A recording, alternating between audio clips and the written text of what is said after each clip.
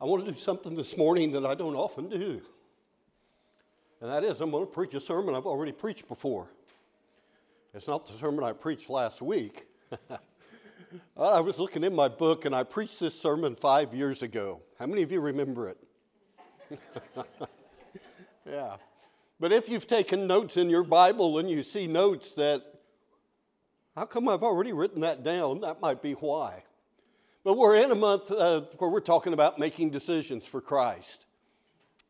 And we want people to make decisions for Jesus. We've been praying about that. We've been talking with some people. We've been encouraging that. But do you know what you're getting yourself into? Have you counted the cost of following Jesus? And that's the subject this morning, counting the cost. From the 14th chapter of Luke, you can turn there. Luke chapter 14. Jesus has been invited to the home of a Pharisee. And as with most of these religious leaders, they're looking for a way to attack Jesus and to discredit him in the eyes of the people. Jesus has been riding this enormous wave of popularity, and all kinds of people have been following him.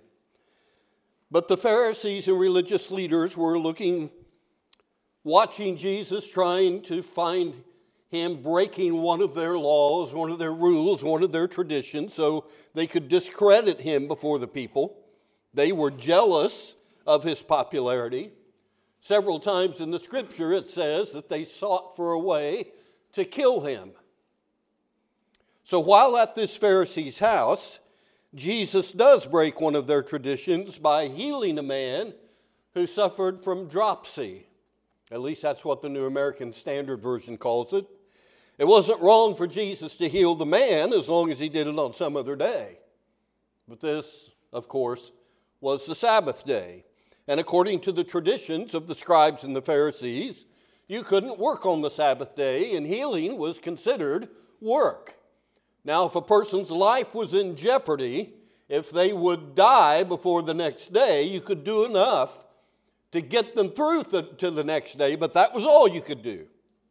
You couldn't really do a lot according to their rules. You could stabilize them, get them through to the next day, and then you could really care for them. But Jesus just heals the man, and there was nothing they could do about it, and really nothing that they could say. So that's in the first 6 verses. You get down to verse 7, and Jesus notices at this Pharisee's house with the other invited guests how they were all picking the places of honor at the table. In that day, wherever the host would set, the most important person, all right, the next important place was to his right, and then to his left, then to his right, then to his left. And so the closer you could set up to there, those were the most important seats. And Jesus was noticing them picking out those most important places. He tells them, choose the place of least honor. In other words, set at the end of the table.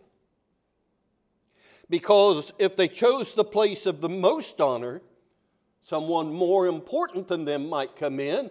They'll be asked to give up their seat, move to a lower place, and they'll be embarrassed and humiliated in front of everyone.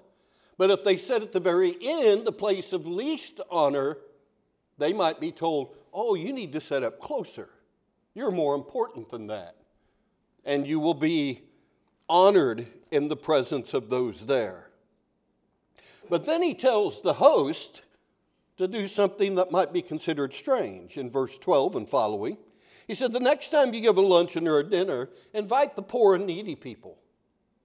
Invite people here that can't repay you, and then let the Lord reward you in his way and in his time. In verse 15 and following, after Jesus said this, one of those at the table said to Jesus, blessed is the man who will eat in the feast in the kingdom of God. And Jesus said, how true, how true. And then he goes on to tell them that everyone there is invited to that feast, but few of them will accept the invitation. And even today, folks, we can invite, many people to come and to learn of Christ and accept Him as Lord and Savior, but few will accept that invitation. And they will make excuse after excuse after excuse, just like the people in the parable Jesus told. Don't let that get you down. You keep on inviting and sowing the seed. So the feast comes to a close, and Jesus leaves that Pharisee's house. And large crowds are traveling with Jesus, it says in verse 25, probably wondering what He's going to do next. They're following Him out of emotionalism and sensationalism and because of His popularity. Jesus knows that. And so in verse 25, it says, He turned and said to them. And the Greek word for turn there is the word straphais, and it means to turn suddenly, all at once. He just wheels about on them so unexpectedly, all right? There is intent in what He is going to say. There is intent in just the very manner as He turns around, and He lays down before all of these large crowds the gauntlet of total commitment. Total commitment. Here's what He says beginning in verse 26. If anyone comes to me and does not hate his own father and mother and wife and children and brothers and sisters, yes, and even his own life, he cannot be my disciple. Whoever does not carry his own cross and come after me cannot be my disciple. For which one of you, when he wants to build a tower, does not first sit down and calculate the cost to see if he has enough to complete it? Otherwise, when he's laid a foundation and is not able to finish, all who observe it begin to ridicule him, saying, "This man began to build and was not able to finish." Or what king, when he sets out to meet another king in battle, will not first sit down and take counsel whether he's strong enough with 10,000 men to encounter the one coming against him with 20,000? Or else, while the other is still far away, he sends a delegation and asks terms of peace. So therefore, no one of you can be my disciple who does not give up all his own possessions. Therefore, salt is good. But if even salt has become tasteless, with what will it be seasoned? It's useless either for the soil or for the manure pile. It's thrown out. He who has ears to hear, let him hear. Now we're in a month where we're emphasizing people making decisions, and this text may seem self-defeating. Why would you preach on this and tell people how hard it is when we're wanting them to make decisions for Christ? Well, you need to count the cost. We don't want half-hearted followers. We need people that are totally sold out to Jesus Christ. And Jesus tells us what it takes here in this text. He's looking out over this sea of faces and probably could see very few whose minds and lives were truly committed to Him. This was an impulsive crowd that was spread around Him, following on feelings probably more than anything else. But Jesus wanted thinking, intelligent, logical people, and yet people of faith. He wanted far-sighted, serious soldiers in His army. And so Jesus uses some language here that would sift the multitudes and blow the chaff away. Notice again, verse 26. If anyone comes to me and does not hate his own father and mother and wife and children and brothers and sisters, yes, even his own life, he cannot be my disciple. Hate, pretty strong word. My version of the Bible actually includes a footnote there. I don't know if yours does, but the footnote for that verse says, hate by comparison of his love for me. In comparison to our love for Jesus, it would almost seem as if it were hate. In fact, Matthew puts it this way, records Jesus' words this way in Matthew 10, 37 and 38. Anyone who loves his father or mother more than me is not worthy of me. Anyone who loves his son or daughter more than me is not worthy of me. And anyone who does not take his cross and follow me is not worthy of me. So this relationship with family, which is so important in our lives, cannot take priority over our relationship with Christ. He must come first, above all. And to the worldly mentality, and maybe to you too, those are shocking words. Maybe severe words. But listen, to be a disciple of Jesus, you must prepare to choose Him over every one of life's dearest relationships. And you might think, well, that's impossible. I can't put God above my family. I can't put Christ above my family. That's asking too much. It can't be done. Well, yes, it can be done. And it must be done if you want to be His disciple. In fact, I think the Bible gives us a wonderful example of someone who did that.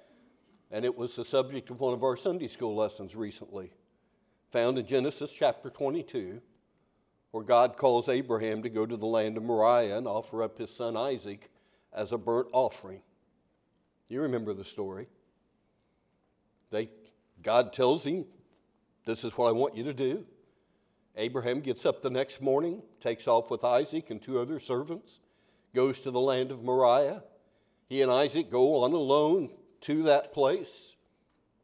And Abraham binds his son, places him on that altar, raises his hand to kill him, probably with his hand upon Isaac's head. And if God hadn't stopped him at that moment, I believe he would have done it. He would have killed his son. The writer of Hebrews says that Abraham believed that even if he did it, that God could bring his son back from the dead again. He did it by faith. You see, Abraham is called the father of the faithful because he believed in God, that God could even raise his son from the dead. He loved God more than his own son. And he was willing to sacrifice him simply because God said to do it. So don't tell me that you can't do it. Don't tell me that you can't love God, you can't love Jesus more than even your own family. It can be done. And Jesus says it must be done to be His disciple. The world doesn't think like that, does it? It doesn't. I mean, when a choice has to be made between God and your family, or Jesus and your family, or the church and your family, the church being the body of Christ, most people are going to choose family. And yes, the Bible teaches and strongly advocates love of family. And so the fact that Christ insists that He must have first priority, that tells us this is a pretty serious matter. The terms of Christian discipleship may seem overwhelming, but there can be no higher loyalty than that which Jesus requires. And if there's ever a conflict between the highest and dearest earthly love, then we have to deny that and follow Him. So, Jesus teaches here that He takes priority over family. We want you to follow Jesus. We want you to make decisions for Him. But understand, He takes priority over family. That's a part of counting the cost. Then in verse 27, when you count the cost, Jesus associates discipleship with cross-bearing. With cross-bearing. Now, the cross was the repulsive, terrifying, certain instrument of execution in the Roman world, a terrible way to die. When a person was given a cross to bear, it was a one-way ticket to death. They were certain they were on their way to death, an excruciatingly painful death. Well, to be a disciple of Jesus means death. Death to self. We take ourself off the throne of our life and put Jesus there. It's death to our ego. It's a death to self. It means emptying one's life of everything that is selfish, because Christ was the totally selfless one. And we must imitate that. It means choosing death to self and desiring Christ's life over our own life. Taking up a cross, that means total commitment. You're totally sold out to that. And we live in a world that wants convenience Christianity and not commitment Christianity. It's not easy to be a Christian. Jesus never promised that it would be. It can involve pain and struggle and surrender and certainly death to self-rule. But following Jesus is not just suffering. There are a lot of people who suffer and they just glorify themselves in it. But bearing the cross, that's not just giving up bad habits, it's that sacrifice of self. Taking self off the throne. The surrender of all supposed rights to determine what we're going to do and what we're going to think and what we're going to be. And the great example of that is Jesus, who Paul says in Philippians chapter 2, did not consider equality with God a thing to be grasped, but did what? Emptied himself. That's what it takes. Emptying ourselves. The death to self. And if Christian discipleship involves the ultimate cost, death to self, then it's imperative that it not be entered into lightly or hastily or flippantly or unadvisedly. Christian discipleship involves decisions for eternity. It demands, therefore, reasonableness and honesty and humility and faith. So Jesus illustrates that with two short parables. And in these two parables, he is illustrating this truth. He's requiring would-be disciples to count the cost by illustrating the momentous calling of discipleship. You see, Jesus is building the church, a living temple, a living house with living stones, all right? An eternal temple, if you would. He's fighting a life and death battle against the strongest of foes, against Satan and the forces of evil. And Christian discipleship is no place for the half-hearted. Jesus is seeking a few good men. I guess like the Marines, all right? Far too wise to pride himself in a mere number of converts. I think Jesus is more concerned with quality than he is with quantity, because he can't stand the counterfeit, the weak-minded, the double-minded, the superficial. I listen from time to time to other preachers, and not trying to be too critical, it's interesting how many of them seem to cover up the severity of discipleship to Christ. How many of them make out like the Christian life is easy?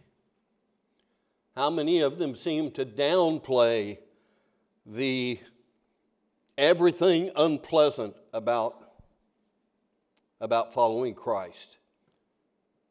And they seem to use deceitful tactics to try to lure people. But Jesus, on the other hand, went out of his way to sift disciples. Brutally frank and honest in challenging would-be followers. And again, you may think, well, Bill, isn't this self-defeating to continually emphasize the difficulties of following Jesus? Many people would think so. But should we simply say nothing about the straight and narrow way as we try to reach more people? I mean, would it not be better to get as many enlisted as possible without worrying about their level of commitment? Not if we take Jesus as our guide. It's better never to enlist a single disciple than to enlist a half-hearted one or a non-committed one. Jesus doesn't want reckless, carefree, spur-of-the-moment enlistments. He discouraged half-hearted enlistments. He was negative about superficiality. And if you read in the book of Revelation about the church at Laodicea, where people were lukewarm, he said, I will spew you or vomit you out of my mouth, Revelation 3:16. That's why Jesus warns us to count the cost. Count the cost. We want you to make decisions for Christ. We're praying about that. But count the cost. So notice the two parables Jesus tells in verses 28 through 33. And the parable of the tower, the point is that the builder was not able to finish it because he didn't count the cost. He ran out of money before he could complete it. In Jesus' time, Herod and his family did a lot of massive building projects throughout the land. Places that were just absolutely amazing. The remains of many of them have been found, and just the architecture and the immensity of some of the things they built were amazing. I suspect that there were others at that time that probably tried to imitate them and found out they didn't have the will nor the funds to finish.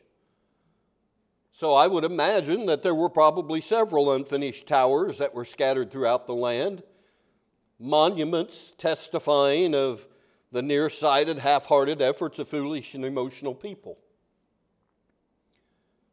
But in the case, the parable here of the kings going to war, the king with the smaller army realized he didn't have a fighting chance against the larger army. That too might have been taken from the history of the times. Herod was not faithful to his first wife, who was the daughter of Aretas. Aretas was a powerful Arabian king. And so they divorced, and Aretas, the father of Herod's divorced wife, declared war on Herod. And the result was disaster for Herod. In fact, Josephus, the Jewish historian, says that Herod's entry into that war was the beginning of the end for him. And so in this parable, you can either fight or run or talk. If you aren't big enough to fight and you can't afford to run, you'd better start talking.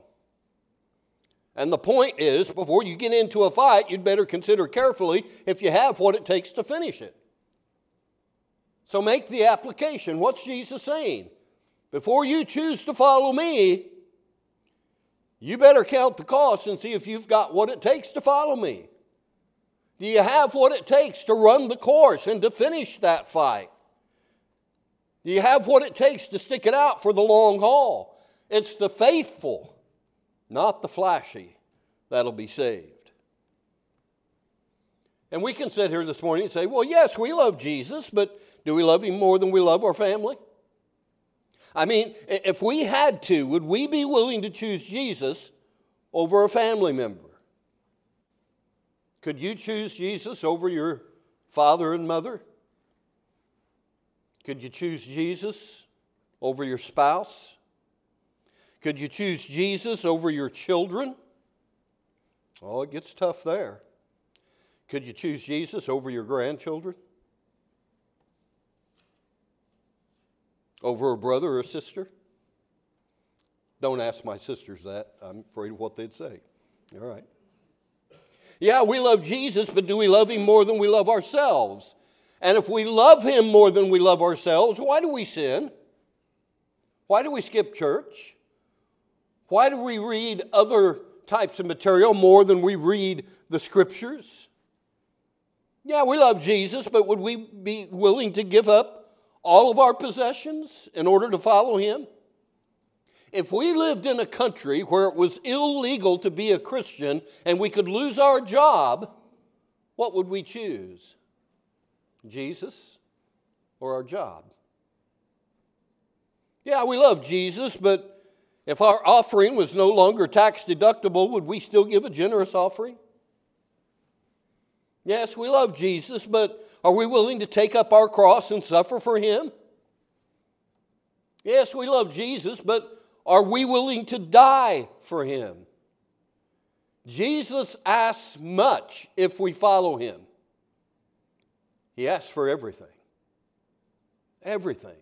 If he died for us, he expects us to be willing to die for him. Folks, Jesus is not a hobby.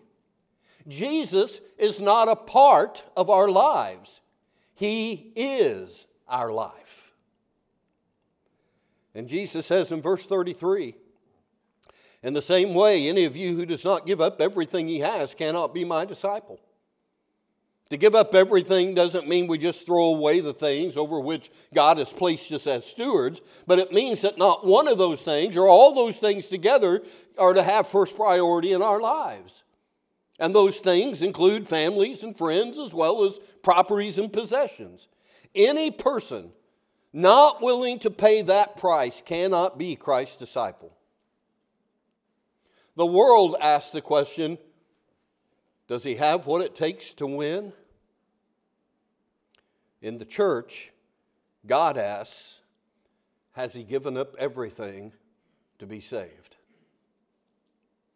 The world calls us to gain. Christ calls us to die. So Jesus concludes this teaching by saying in verses 34 and 35, therefore, salt is good, but if even salt has become tasteless, with what will it be seasoned? It's useless, either for the soil or for the manure pile. It's thrown out. He who has ears to hear, let him hear. So in counting the cost, understand we have to be functional. We have to function. You see, a true disciple of Jesus is not merely a follower. He is a functioning follower. Salt that does not function is worthless. And salt is absolutely essential to life. Medical science knows that a patient that is continually given liquids without salt content soon will have all of the salt flushed out of their body. And they are in danger of death by water poisoning. It can happen. Salt is essential to life. Salt seasons, salt preserves.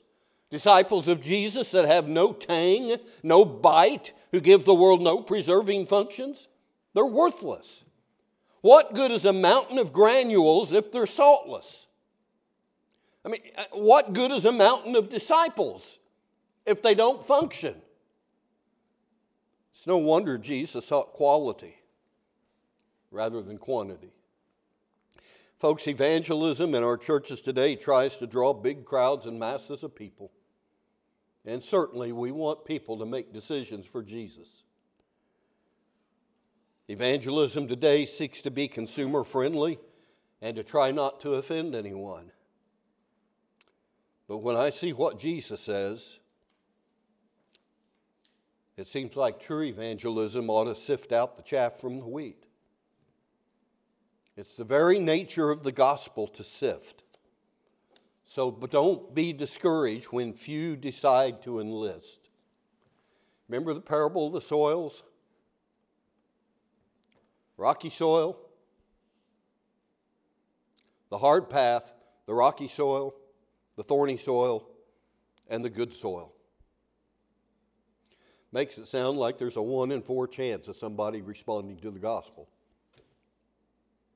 Makes it sound like the percentages are low.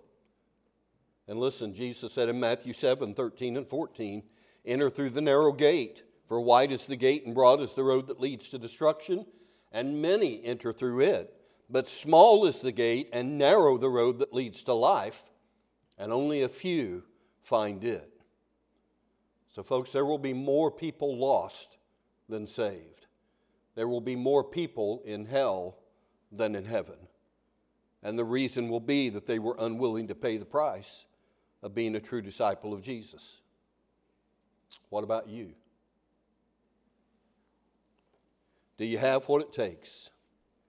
Jesus is saying, consider ahead of time whether or not you're willing to become his follower, because it's going to take everything you have and more. Discipleship will figure in every future decision of your life. The will of God will be first in your priority from now on. And if you don't have the ability or the willingness to give following Jesus your all, don't start. Don't move toward a battle that you're going to surely lose. Figure out your resources and what you're willing to commit ahead of time. And if you don't have what it takes, don't commit your forces. Without enough strength, they're going to be chewed up and destroyed. A halfway commitment will not be adequate. It's all or nothing. All or nothing. And you see that attitude personified in some of these disciples. Peter, James, and John, they leave their nets in chapter 5, verse 11. Levi leaves his lucrative tax collecting business in chapter 5, verse 27 and 28. Zacchaeus was willing to give half of his fortune to the poor in chapter 19 and verse 8. But on the other hand, the rich young ruler was unwilling to renounce his wealth, turned away from Jesus, and walked sadly away in chapter 18, verse 22. What is there that would keep you from following fully? Jesus looked at this large crowd traveling with him. And if he were to look at us today, I think he would say, your allegiance to me must be complete. Every other allegiance must pale before it.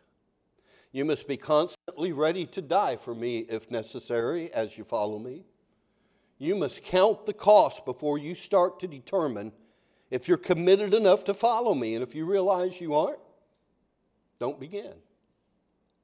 You must give up everything you have to follow me. And you must retain the distinctive flavor of uncompromised disciples. I wonder what the crowd said that day. What they did. What's more important is what will you do? What will you do? We want you to make decisions this month for Jesus. We want at any time for you to make a decision for Christ. But do you have what it takes? Matthew suffered martyrdom, being killed with a sword in Persia. Mark died in Alexandria after being bound and dragged through the streets. John was put in a cauldron of boiling oil, yet miraculously escaped, and then later was exiled to the Isle of Patmos. Peter was crucified upside down in Rome. James the Greater was beheaded at Jerusalem, and James the Less was beaten and stoned to death by a mob. Bartholomew was flayed alive in Armenia. Andrew was hung on a cross for 3 days while he preached the gospel to his persecutors until he died. Thomas was run through with a spear. Jude was shot to death with arrows. Matthias was first stoned and then beheaded. Barnabas of the Gentiles was stoned to death at Salonica. And Paul, after various tortures and persecutions, finally beheaded in Rome by the Emperor Nero. Did they have what it took to follow Jesus? Yes, they did. Do you? Do you? It takes everything. And you need to count the cost. Do we want you to make decisions to follow Jesus? Yes, we do. Do we want you to have eternal life in Christ by repenting of sin and obeying the gospel? Yes, we do.